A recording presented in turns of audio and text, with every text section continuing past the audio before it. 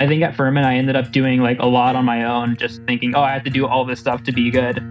So I ended up overdoing a lot of things that I ultimately was kind of wearing myself out, trying to get all this stuff done and just in my head to have an edge on everybody. But I think a big factor now is just like I'm actually letting myself recover and rest, and I go into every race feeling super good and super fresh because I like have taken the time to focus on like letting my body relax and only stressing it out when it needs to be stressed.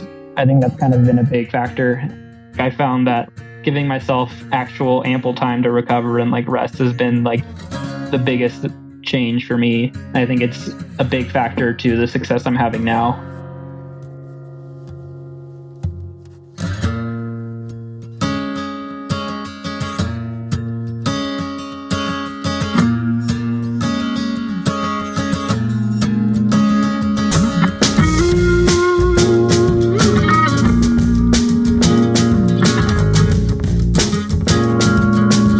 Hey, what's up, Morning Shakeout listeners? I'm your host, Mario Fraioli, and my guest this week is Frank Lara. Frank is a professional runner for the Roots Running Project out of Boulder, Colorado. He also works part-time for Strava as a community management representative. Most recently, Frank paced 20 miles of the Marathon Project at sub-209 pace, just a couple weeks after running a massive personal best of 27:44 in the 10,000 meters on the track. In 2020, he was named the U.S. 15K champion a few months after the winner of the race was sanctioned by USADA for a doping violation. I enjoyed this conversation, which we recorded back in December, just a couple days before Frank's pacing assignment at the Marathon Project. We talked about transitioning from collegiate to professional running, his biggest learnings as a pro, and developing the confidence to compete at the highest level of the sport. He also told me about learning how to rest, chasing his curiosities, and a lot more. A big thank you to Tracksmith for their continued support of the podcast into this new year. To start 2021, Tracksmith continues their tradition of encouraging no days off. Not as a race towards injury, but as an appeal for moderation. Leave a little in the tank every day so you can come back strong tomorrow. Their new No Days Off collection is cold weather gear designed to make that commitment a bit easier, with warm layers, windproof tights, and accessories to get you out the door. I'm personally a huge fan of the lined Reggie half tights. Yes, half tights with a liner and a reflective sash on the side if you need to be seen in the dark. I promise you that once you go with the lined Reggie half tights, you will never go back to traditional half tights. The built-in liner is a game changer. No need to wear anything else underneath it, and it won't bunch or chafe whether you're running fast, long, or somewhere in between. Tracksmith is offering new customers $15 off your first purchase of $75 or more when you use the code Mario15 at checkout. That's Mario15 when you check out at tracksmith.com. Okay, let's roll right into this one with Frank Lara.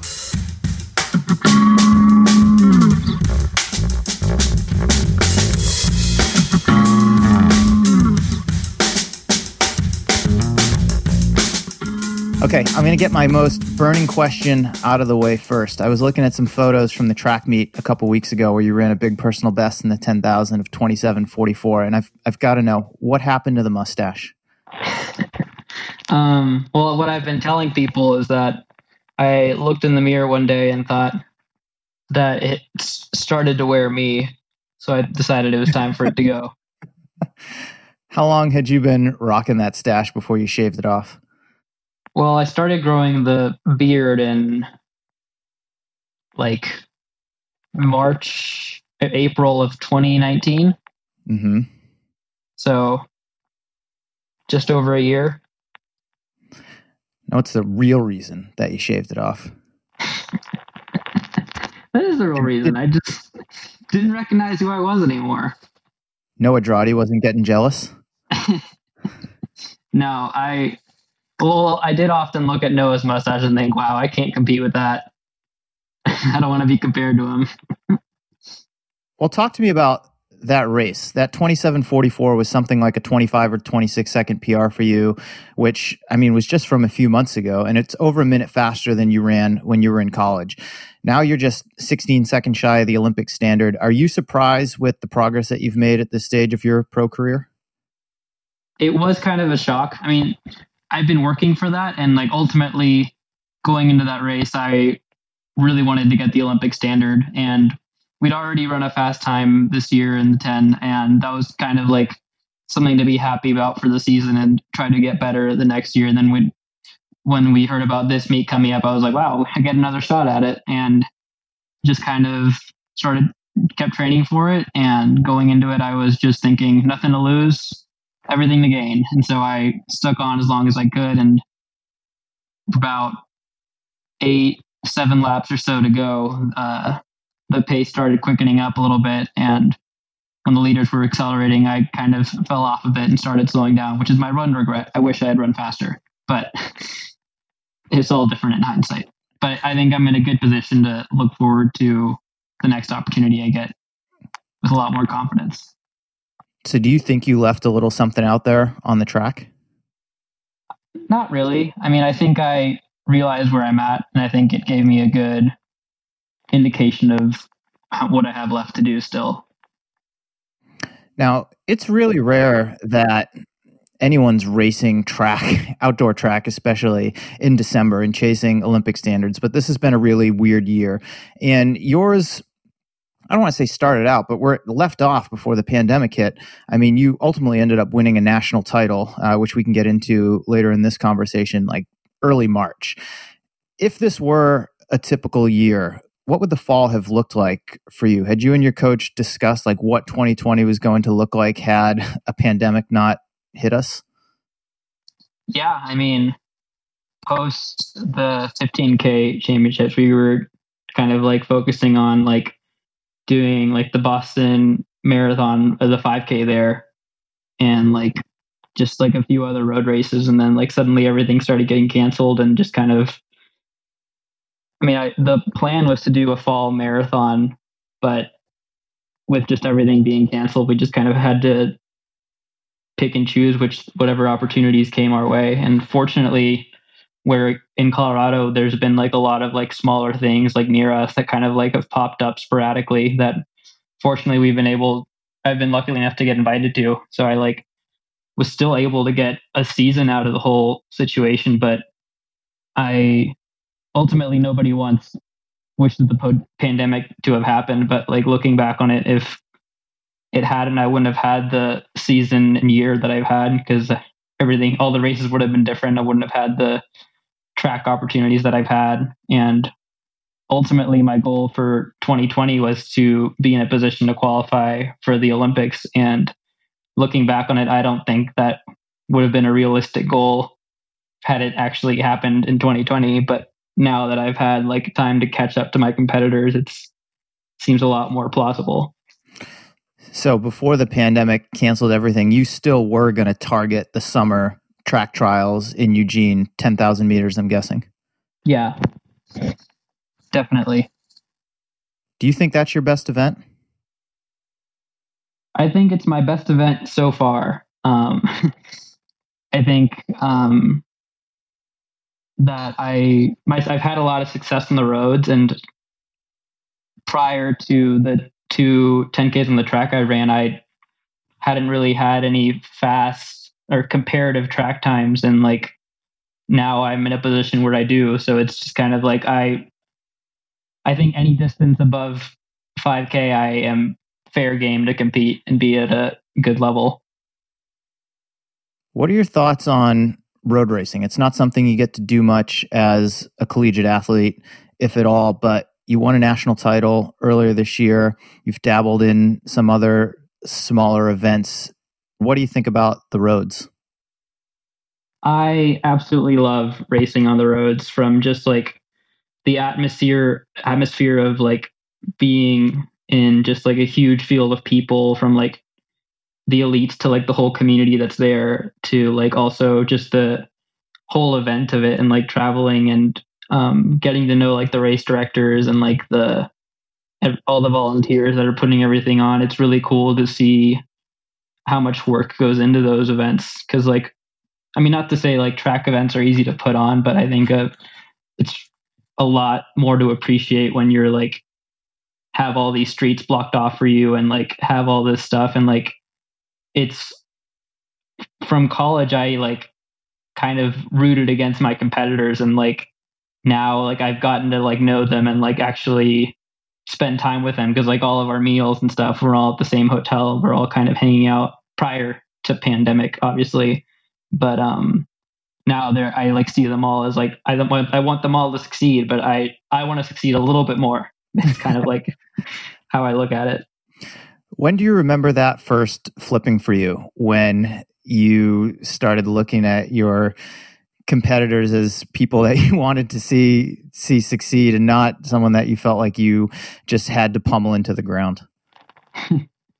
I mean, I think it was just following college, because like I think I don't know how other teams felt, but like I think on my team we just like thought everyone else was the enemy, and we like kind of just like focus on us kind of thing. And like since now that we're all kind of pros and on like equal footing, I think we all have like a mutual respect for each other, of like we're all trying to do the same thing and we're all putting a lot of work into it. And like there's no hard feelings going into races or after races, because everyone's just like trying to do their best. And it's just I don't know, they've become more than a face and a name now, because I've like actually had conversations with a lot of my competitors and like I've hung out with them. So it's just kind of like it's cool to go to races and like compete with the people you know, and not just like strangers. Were you closed off when you were in college? No, I mean, I had that kind of relationship with my like own teammates, but like we didn't really know hang out or talk to many of the other teams. But like Aaron Templeton and I kind of went back and forth with like a lot of that competitive nature, and just like rooting for each other, but also wanting to beat each other. Take me back a little over a year from now, when you graduated from Furman. You had run 28 high in the 10K, and I'm curious, what was it like being on like an on the cusp guy coming out of college who isn't going to get a big shoe deal and has to decide whether or not to continue chasing the dream? It was definitely hard. At the time, I like knew I wanted to keep training. I knew it was what I wanted to keep doing, and because I super passionate about running and just love the sport just for the sake of running and competing. And my teammate Aaron had all this success, and I like in practices and training, I always felt that I was just as good as he was. So like I just honestly felt like hadn't had my like breakthrough race yet. And I think I just put a lot of faith in that was going to happen. I just needed to keep working at it. And coming out to Boulder was kind of just a bet in myself, and a bet on my coach, who I had known prior, but I hadn't really considered being coached by him until like the end of my fifth year at Furman. And it's just kind of all culminated into everything working out. And just it's been a good transition. Take me through that decision-making process at the end of your collegiate career. How did you decide on Boulder as the place that you wanted to be, and Richie Hansen and Roots Running as the team and coach that you wanted to run for? So I've been coming to Boulder for the Boulder Running Camps, which is a camp for high schoolers that is put on by Jay Johnson. And I've been coming to Boulder every summer since the summer after my freshman year of high school. And like I came to camp all 3 years as a camper, and then the following 5 years as a counselor. And I love it here so much. And it was always kind of like, it'd be so cool to live and train here in Boulder, where everyone that's good like has either been trained at or like has lived here for an extended period of time. So it was just kind of always kind of a dream home for me. And it's very surreal to actually be here and to like look around and think, when I was a high schooler, I like dreamed of being here and training at the level I'm training at and running at the level I'm at. So the place kind of already had decided itself on its own. I like knew I wanted to come here. And I had known Richie he had spoken at the camp. So we kind of knew of each other. And when I like reached out to him and like about actually being coached by him, our first conversation went really well. I was a health sciences major at Furman, and I was very interested in like human performance and like did a lot of research in that area. And the way Richie talked about training was just kind of like on a very like scientific understanding of it. And that was just kind of like what drew me in. And I don't know, it's really cool to have just like full trust in everything that I'm told to do blindly. And I think that's just kind of like, I knew I would have that with him from just the first conversation. So it's just kind of all worked out.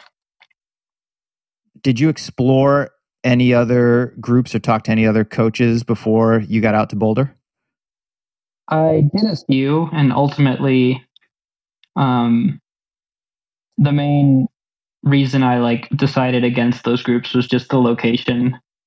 I mean, I didn't really talk to any of the other groups in Boulder, so just like knowing where I wanted to be, I think was like ultimately more important than who I was being coached by, because like I knew the kind of environment I wanted to be in, and I knew like what I thought at least would thrive under, and just kind of this location and has just been everything I could have ever asked for.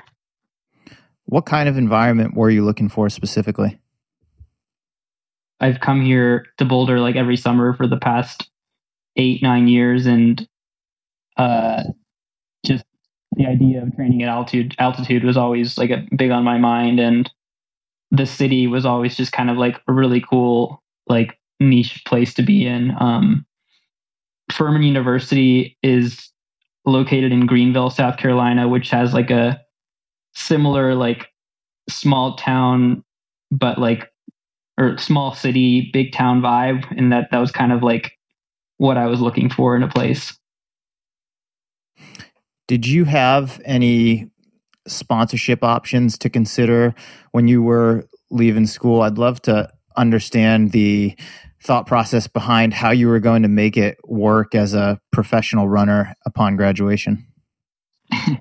I had zero prospects that I knew of.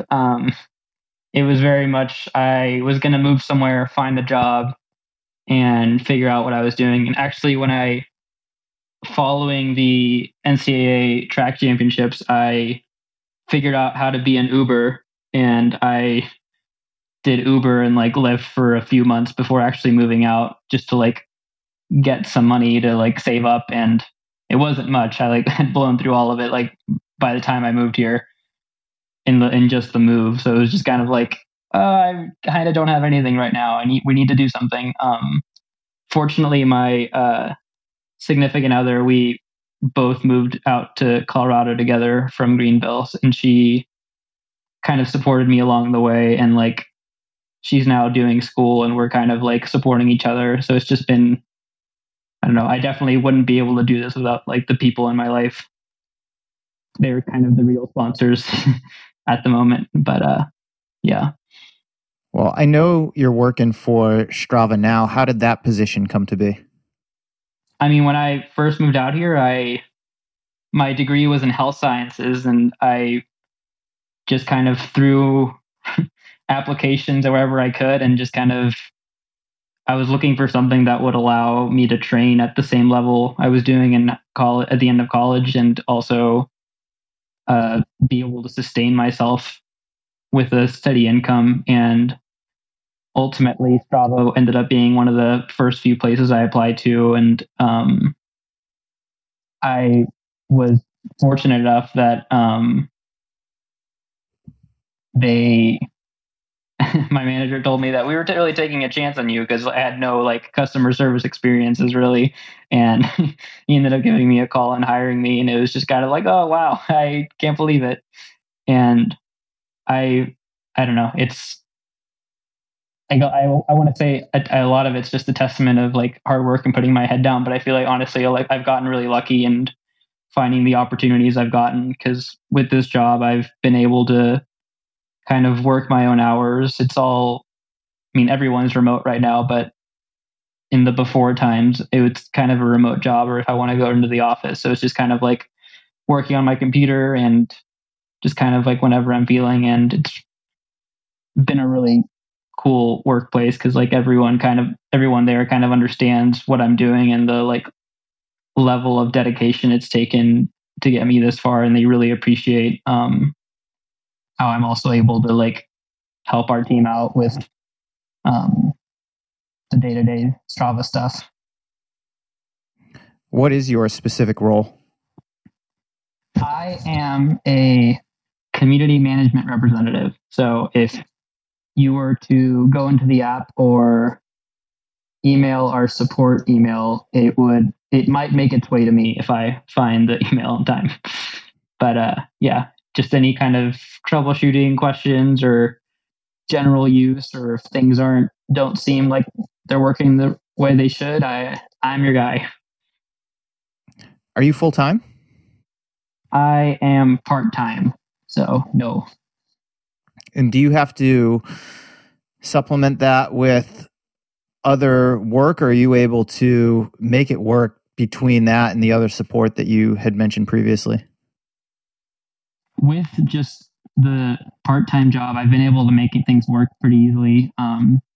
It's definitely helped to have won a U.S. title and gotten some income through that, and just like sprinkling of other income from like other races and stuff. But I'm officially like self-sustaining and like can now support the other people in my life, which is nice.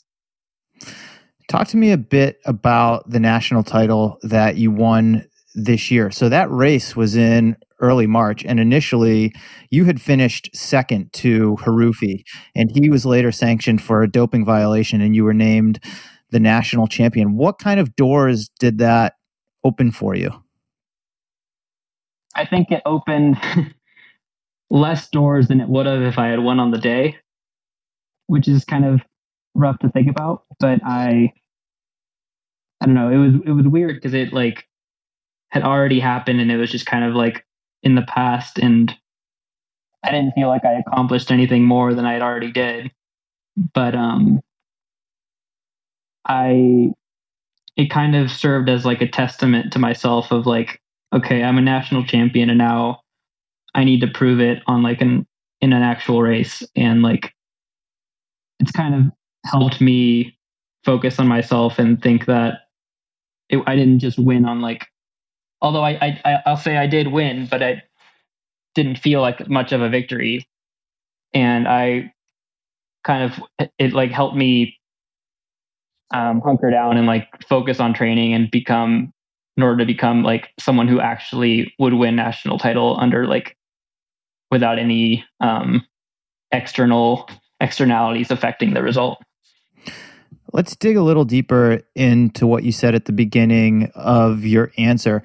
I mean, you said it didn't open as many doors as if I had won on the day itself. What do you mean exactly by that? Can you give me a specific example?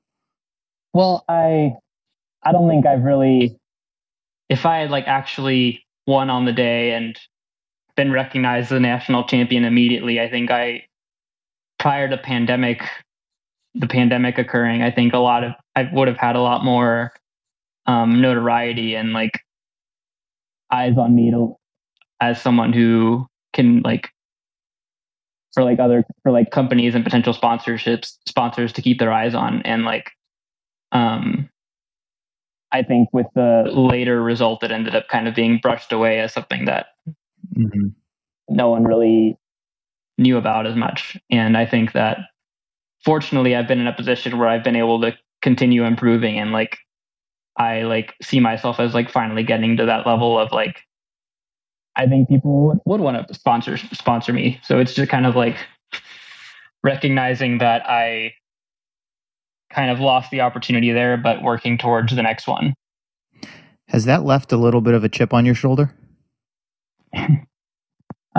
Yeah, it definitely had. I mean, when I found out about the result, I like the next day we had a run on Magnolia Road up here, and I thought to myself, all right, I need to prove to myself that I am a national champion and I like deserve to win that. And I like went out and like ran the fastest I'd ever gone on Magnolia. And it was just like, I finished and I was like, okay, I do deserve it. Time to continue proving it. So it's definitely like been a chip on my shoulder, but also something that's helped me to like continually like show that I am somebody who can compete at that level.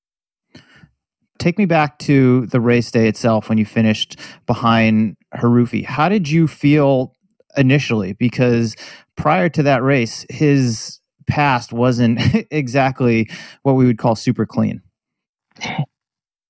Well, honestly, I was ecstatic. I had no idea who he was and had no qualms with him winning. I was just like, wow, I was second at it was my second national championship, but I don't count the first one. But I don't know, I was super happy with the result because I like was finally in a position where I like competed with the top guys and I like pulled away when I wanted to and ultimately executed a race plan that put me in a really good position to win. And I just over the last like 100 meters or so, I looked up and I was like, oh wow, I can actually catch him. And I was closing on him and we were pretty close, but I think I came just a second short. But I was super happy. I didn't really know the background of the guy, and while we were like waiting in line for the awards, I don't remember who, but somebody turned to me and told me that I was being defended on Twitter, and I was like, why? Nothing happened. I got second, and I'm really proud of that. And looking at it, I saw kind of like the social media outcry of like this guy's history and like how I'm the people's champion and all this stuff. And I was like, oh, this is a shock. I didn't know about this. Oh well, I looking back, I think I could have beaten him anyway, but next time. So it wasn't like, I don't know. I didn't take it. I wasn't really mad about it in the moment or anything. And ultimately, I was never, I don't know, upset or mad at him or anything. I think it's just kind of like, a few months later, I came to the realization that it's like cheating is real in the sport. And I, in the past, wasn't someone who was affected by it. But after like experiencing it firsthand, I like realized that all I can do in the moment is still try to beat guys like that who may or may not have had an edge over me. So it's just kind of like realizing that it exists and still putting my head down and training to a point where I can still beat people like that. Do you think it will change your perspective when you step on future starting lines, especially at national or global championships? I mean,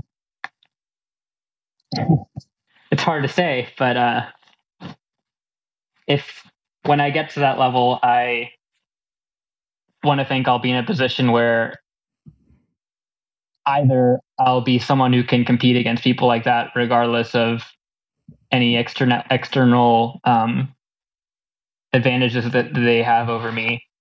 But also, I am hopeful for the sport and that the improvement of holding people accountable in terms of like having better tests done, having better regulations in place to just kind of protect the athletes against people like that who have had an unfair advantage and ultimately are hurting themselves and their health. So it's just kind of like, I want to be in a position where every athlete is protected and healthy and like able to compete on their own for their after. I don't know. It's hard to give it a name without. Sure. I don't know, but you get what I mean. I appreciate. Yeah, I get it. I appreciate that answer. Thank you. Let's rewind to when you graduated from Furman one more time and you were thinking about your next steps as an athlete. You weren't getting any offers for sponsorship. You knew you were going to have to figure it out on your own. Did you give yourself a timeline in terms of how long you would stick with it before you would quote unquote get a real job and maybe leave running behind? Not really. I'm someone who kind of really focuses on the immediate, what's going on now, and I like only what I can control. So I honestly didn't really think past the end of 2020. Just I knew I wanted to compete and like train for the Olympic trials and the 10K, and that was all I had on my mind. And um, I think that's helped me a lot because I like really focus on the day-to-day things and never really dwell on what's to come. Like after the 10K, my next goal is like the next big thing is to actually get the Olympic standard and run 16 seconds faster than I did that day. But since then, all I've been thinking about is the marathon project because I'll be pacing the fast group and I'll be pacing my teammates there. So it's just kind of like, I don't know, I'm really good at shifting focus and like focusing on what's in the immediate future and like not letting other things boggle or interrupt or distract me from what I can control right now. So I didn't really think past this year. I knew I wanted to find a coach in Boulder. I knew I wanted to move here and I did. And everything is I think a lot of my success has been, I can attribute to one, my coach, but also just me focusing on the things I can control and the things that are right immediately ahead of me. Have you always been like that in terms of being able to focus on what's directly in front of you and those things that you can control, or is that something that you've learned over time? I think I've always been this way. I think the one thing I annoy my significant other about is I hate planning things because I like don't. I like why are we talking about? That's like next week. Let's figure out what we're doing for dinner tonight. And just like I don't know. I think it's just part of my personality of just like I like getting things done right now immediately. I can appreciate that. My wife and I have a very similar relationship. She is the Uber planner and she's thinking like 3-4 weeks out, and I oftentimes don't know what I'm going to do like 3 or 4 hours from now because I'm so focused on what it is that I'm doing in the moment. That has definitely caused us to butt some heads at times. Yeah, no, I definitely get that. Take me back to high school. I know you were born in Mexico City. You grew up in Texas. How did you end up at Furman University in Greenville, South Carolina? So when I was in high school, I went to an all-guys school, straight Jesuit college preparatory. You may know it from a young, fast lad named Matthew Bowling. And I like to think that I put our school on the map for him. But anyway, at Jesuit, I was able to get a state title in cross country, and like didn't have the fastest track times. I had run 9:15 for the 3200 and 4:16 for the 1600. So there's definitely guys out there that had a kind of a lengthy PR over me, and I knew that like I thrived in cross country, and that's just kind of like going into hoping to be recruited on a team. I just like I need to do well on cross country. This is like my last season to really prove myself, and ultimately I was able to win the state title. Then the next week or a couple weeks later, qualify for Nike Nationals from the South region, and then I was one of the 2 people that was able to qualify for Foot Locker Nationals the following week. So I like went from having these not the top tier times to like being someone who was now qualified for two of the biggest high school races in the country. And I was just like, wow, I am somebody now. I can make it. And I visited a few schools and honestly didn't really hear or know about Furman until when I went to Foot Locker. The guy who'd won Foot Locker South and my eventual like best friend and training partner, Aaron Templeton, was like, hey, you should talk to Furman, check him out. Cause he had already committed. And I ended up meeting one of my coaches on that trip or one of my eventual coaches on that trip. And he kind of convinced me to take a visit. And I visited hoping to hate it because I like had already gone through all of the visits and like college decisions and was like, I don't want to think about this anymore. And I like at the time had already like I'm going to commit to Texas A&M, and that's where I'm going to go. I'm going to be close to my family, close to the people that I know, and it's going to be great. And it really threw a whole wrench in the works into my like collegiate planning. And I went to Furman, fell in love immediately, and like I think I told the guys, I think they misheard me at first, but I was like, was really hoping to hate it here, and I think they had thought that I had said that I hated it there, and I very quickly was like, no, I was hoping I would hate it here, but I absolutely love it. I'm coming here for sure. And yeah, and the rest is history. Ended up committing and joining the team. When you visited, what was it that made you fall in love with it? So Furman Elite was a pretty prominent group at the time, and it's a pro group that's trained by our head coach Robert Gary. And I was like, I think the main thing that drew me to Furman was that all these pro athletes are like here doing what I want to do in the future, and they have all the resources that the student athletes have, and the same coaches and everything. So that's just kind of like, it's like if I come here and I try to be the best I can be, I'll find out how good I can be.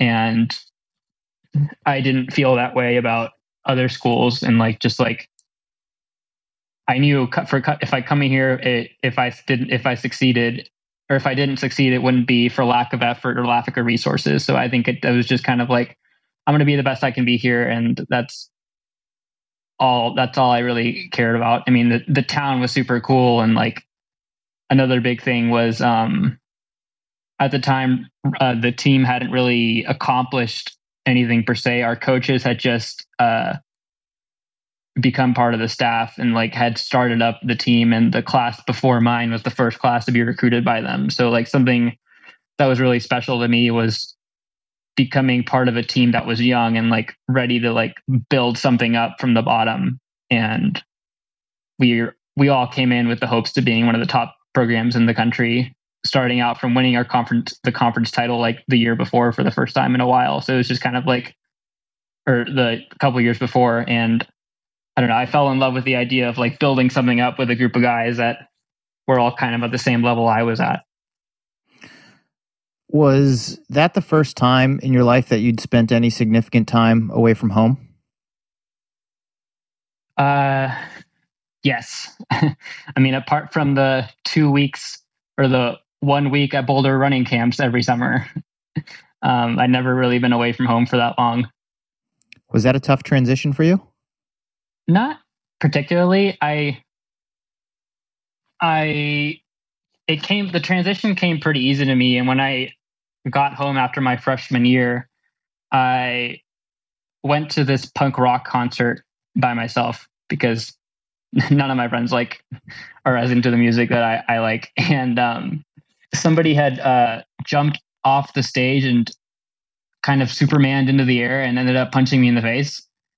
And I fell down and was super kind of upset about it. Got home, my mom was like, what happened to you? I was like, this happened. And she was like, well, you had such a really nice year. I think reality just needed to wake you up. So it was just kind of like, yeah, I guess so. But no, I didn't really struggle with it. But my mom likes to think that that was my one struggle for the year. How did you develop as an athlete during your time at Furman? My first couple of years, I had a lot of success in cross country, and on the following seasons for the track, we found after the first few years that I don't do well with time off of running.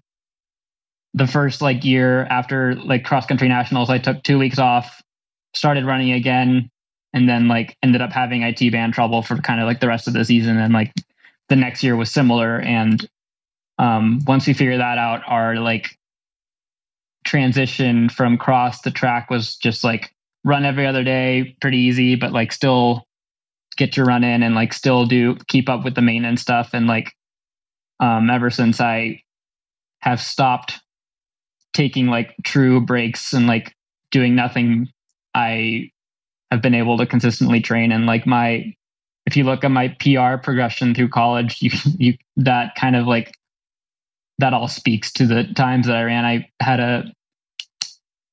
think my freshman year PR, I ended up running 14:37 in the 5K, and then didn't really come close to that until my junior year, once this was all figured out, and I ran 14:06 or 14:10 or something like that. It was just like, oh, all I needed to do was figure out that one blip in the training, and I was finally starting to have the results that I wanted. And like through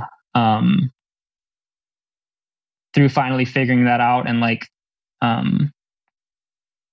going into my last couple of cross country seasons, I saw myself as one of the top guys in the country. And the results ultimately those seasons didn't speak to that, but I knew I was on that level, and like my teammates were on that level. So it's just kind of like, it was hard to not have proof of what I thought that I could do. But I think that I was able to put out the results that I had in the past in the back out of my mind. And just after unsuccessful cross country seasons, I was able to make it to NCAAs on the track my junior year for the first time, and ultimately I never had the race that I wanted at national championships, but I was finally able to make it to the national meets, and that was such a cool experience. And then the following years, I was able to make it my junior, senior, and then fifth year. Ultimately, I didn't have the races I wanted, but I think I came a long way from being pretty consistently hurt on the track to now like being able to figure out how to qualify for these events and actually doing it.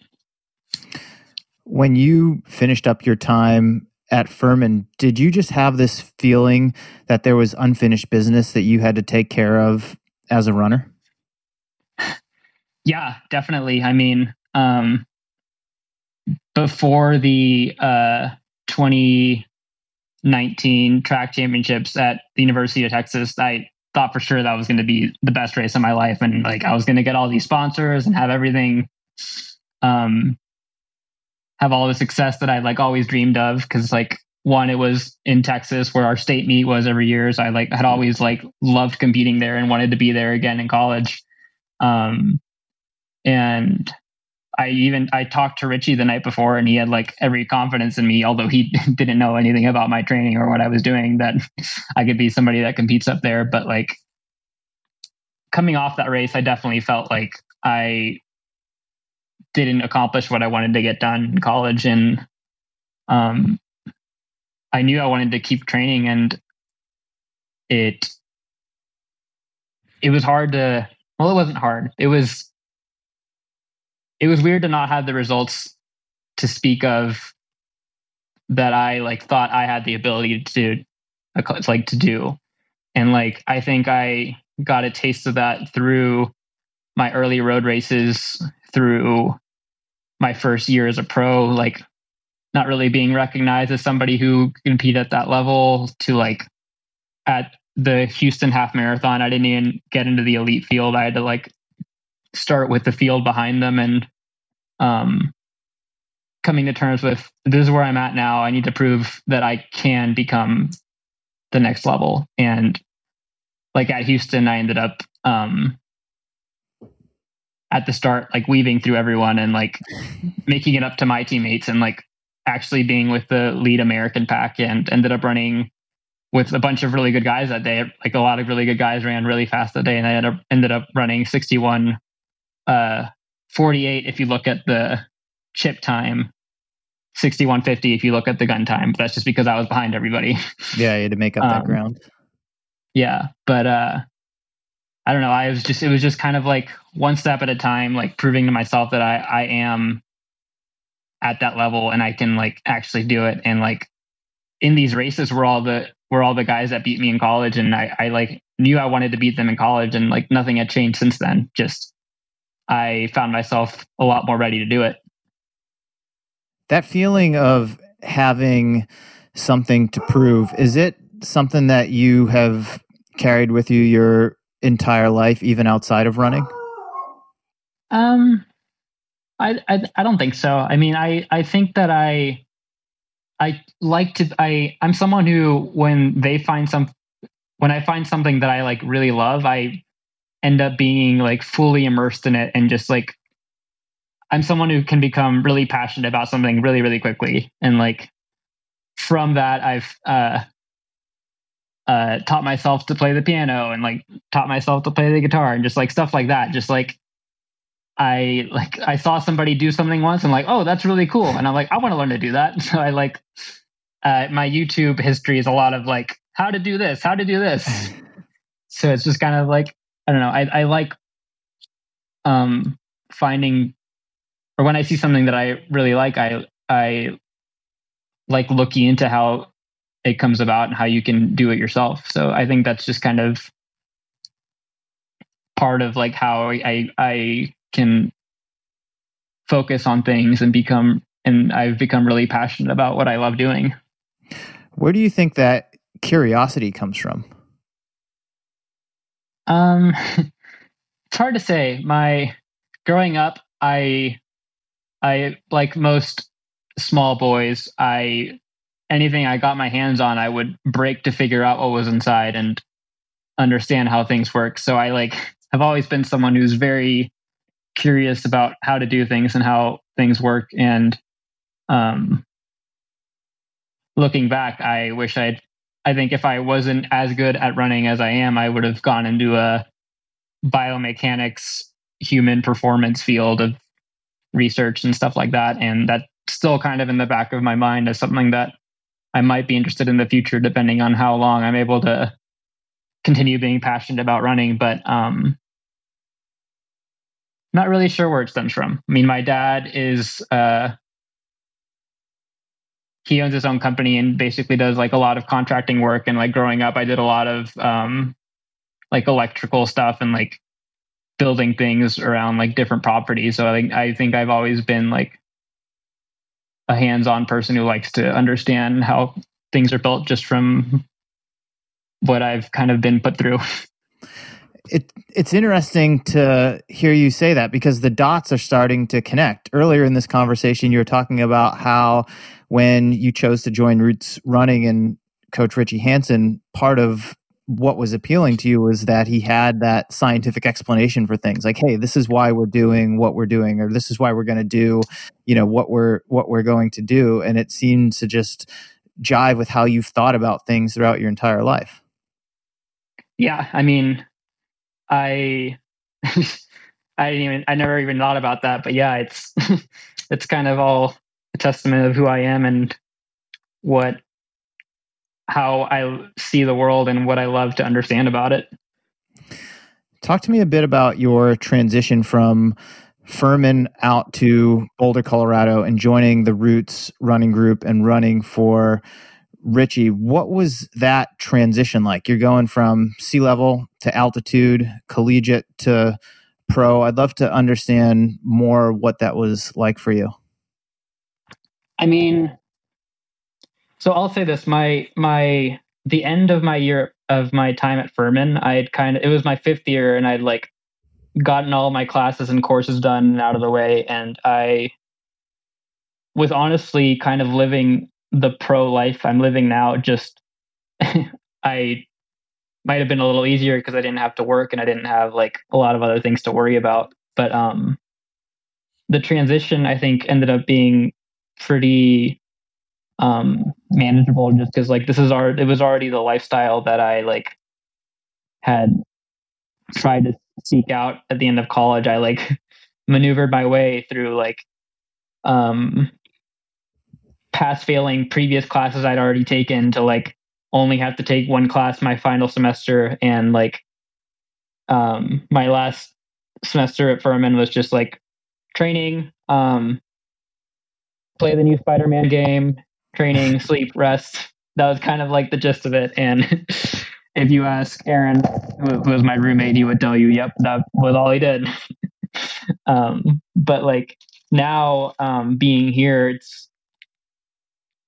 kind of I I'm a lot more proud of like what it's taken to become as competitive as I am, because I have learned to like manage a job and like manage all the things that come from like moving and like all the different like adult things that I didn't really know existed until now. And like outside of that, the training itself came super easily, because Richie obviously is someone who like I like explained. We had kind of a sit down where I like gave him all the stuff that I was doing all through college and like all my training, and he kind of took me through how the transition was going to be. And like my final year at Furman, I was running 85 miles a week or so on singles, and then my first year here, I did like 70 to 75, because we're at altitude and it's just very different to like actually train here than to like only be here for a summer. And that took some getting used to. But I think training at altitude isn't as bad once you're used to it. The one thing that I haven't been able to become accustomed to is racing at altitude. There's nothing harder than that. I like the comfortable thing about training out here is that you'll do workouts and you're like, oh, I'm running so slow, I don't feel good. And then you realize, oh wait, I'm at altitude. This is actually a pretty good workout for me. From a training standpoint, or what you've changed with your training since you've moved out to Boulder, what, if anything, do you think has contributed to some of your breakthroughs over the past year? I think a big thing that has changed in my training is like now I'll have hard workout days, and like we'll do all of our hard workout stuff like on that day, and like all of our lifting and everything. And then like my easy days, all of my easy days are like 7:15, normally 7:30 pace. And I like only focus on like recovering and don't do like as much ancillary stuff as I did at Furman. I think at Furman I ended up doing like a lot on my own, just like thinking, oh, I have to do all this stuff to be good. So I ended up overdoing a lot of things that I like ultimately was kind of wearing myself out trying to get all this stuff done, and just in my head to have an edge on everybody. But I think that I like a big factor now is just like I'm actually letting myself recover and rest, and I go into every race feeling super good and super fresh, because I like have taken the time to focus on like letting my body relax and only stressing it out when it needs to be stressed. And I think that's kind of been a big factor. When I was at Furman, I went to see our athletic trainer probably like 3 or 4 times a week. I wasn't hurt or anything towards the end. I was just like trying to do everything I could to be good. So I like had like Graston treatments like 3 to 4 times a week, like way more than anyone ever needs to do anything. And like now, like from just like recovering and like taking it easy on more days of the week than I work hard, it's just kind of like I don't really need as much like recuperative treatments that I would like was coddled with when I was in college. And like ultimately I wouldn't be able to get that kind of stuff as easily as I did at Furman. Richie is actually a chiropractor, so he's someone he treats us like maybe once every couple weeks, sometimes more depending on what you need. But like I have found that I like definitely was doing a lot more to recover in college, or not to recover, but to like counteract the fatigue that I was like putting myself through. So like I found that like giving myself actual ample time to recover and like rest has been like the biggest change for me. I think it's a big factor to the success I'm having now. Do you think any of that behavior in college, like doing all the ancillary work, going to the training room multiple times per week, do you think any of that stemmed from insecurity or a lack of self-confidence in yourself? I mean, at the time I was like, this is what you have to do to be good. So I don't, looking back on it, I think that if the results had been happening and I had been doing what I was doing now, I wouldn't have tried to change that. But like the results weren't happening. So I figured something's wrong. So I have to do more stuff. So it was definitely like, I don't know. I think I knew that the only way that a transition would work well is if I bought into everything that Richie was telling me to do from the start. And like, I only ever do what he tells me to do and don't like branch anywhere outside of that. And I think that's just kind of like um, a big factor of like to my success was just like committing to the new program and not worrying about anything that you did in the past. My first like workout with the team, I was like doing drills that I was doing at Furman, and Noe Drotti was like, "Hey, stop that! We don't do that here anymore." I was like, "Oh yeah, different team, different system." So like, I don't know. He got me out of that really quick. So like when he said that, I was like, "Okay, all in, all this. This is what we're doing." Are you more confident now than you ever have been in the past? Yes, yes. I don't know. Looking back, I feel like I was extremely confident in the past, but just like had nothing to show for it. And um, I think I have the same confidence, but just now it lingers a lot more later into races. And like now, when I'm like looking up with a quarter mile to go next to Scott Fauble and Tyler Day, I'm like, oh wow, I am in a position where I can beat some really good guys, and I'm no longer. The thing is, in the past, I was never in that position, so it's hard to say how I would have felt mentally, but now it's just I don't know. It's a lot more fun to compete when things are going as you had hoped they would. In the past, did you feel like those guys were out of your league? Looking at results, yes. Getting on the starting line, I never felt anyone was out of my league. Around halfway through the race, I did start to feel that, but I don't know. I think it's when you're young and you're like competing against really good guys. A lot of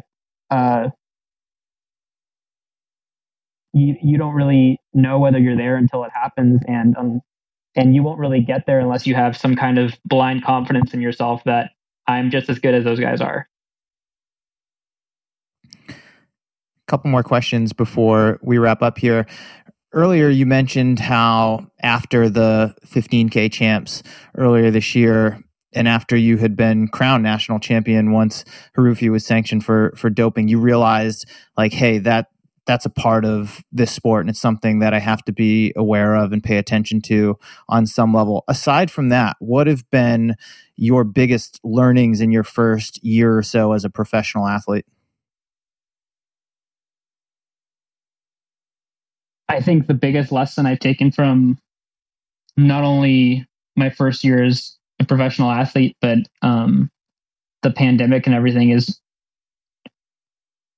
I've learned that how much work goes into putting on races and how much work goes into getting me on the starting line, not just from like my training personally, but from my coaches to like my friends, the people around me, my teammates, and like not only that, but all the planning that goes behind like putting on major events, like all the different pandemic events that happen, from just like the like Michigan Pro Half Marathon and Ekiden that Hanson's Brooks distance project put on. That was like a testament to like how much people care about the sport, and I was super grateful to have like still have opportunities to race, although like all these things have been canceled. And like I don't know, it's been really cool to see how much people are invested in the sport, that it really motivates me to like go out there and like thank them with training as well as I can to run as fast as I can at their events. So I think gratitude's the main thing that I've learned from all of this.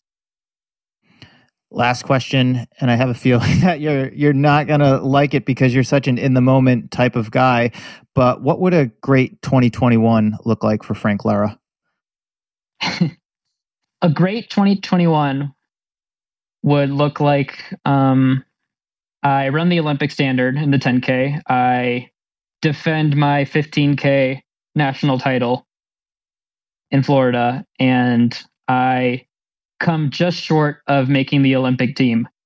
Now, an amazing, awesome 2021, which is what I'm hoping and training for, will be all of those things plus making the Olympic team in the 10K.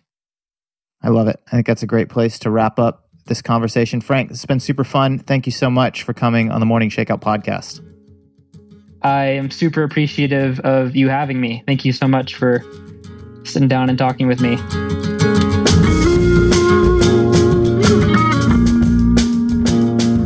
All right. Thank you so much for listening in to the Morning Shakeout podcast. A big thank you to Tracksmith for sponsoring this week's episode. As we start 2021, Tracksmith continues their tradition of encouraging no days off. It's their annual call for patience, persistence, and participation in running. Tracksmith is shipping a free no days off poster with every order to encourage that commitment to consistency. And it goes on while supplies last, so get your order in today at tracksmith.com. Additionally, they are offering new customers $15 off your first purchase of $75 or more when you use the code Mario15 at checkout. That's Mario15 when you check out at tracksmith.com. If you enjoyed this episode, please tell a friend about it or throw up a post on Instagram, Twitter, or Facebook and encourage your friends and followers to subscribe to the show. You can also leave a rating and a review on Apple Podcasts or whatever platform you're listening to this on, which only takes a minute and it really means a lot to me. Couple more things before we wrap up. I'd like to give a shout out, as always, to my longtime producer, John Summerford, who makes every episode of the podcast sound clear and amazing. Also, thank you to Jeffrey Stern for running the AM Shakeout social media accounts, and Chris Douglas for handling sponsorship sales. Last thing, if you are digging this podcast, I think you will love my newsletter. It's also called The Morning Shakeout, and you can subscribe to it at themorningshakeout.com/subscribe. Every Tuesday morning, you'll get my take on what's happening in the world of running, along with a collection of things that I've been thinking about, reading, and listening to. It's a quick read, 5-10 minutes tops, but it will give you plenty to think about throughout the rest of the week.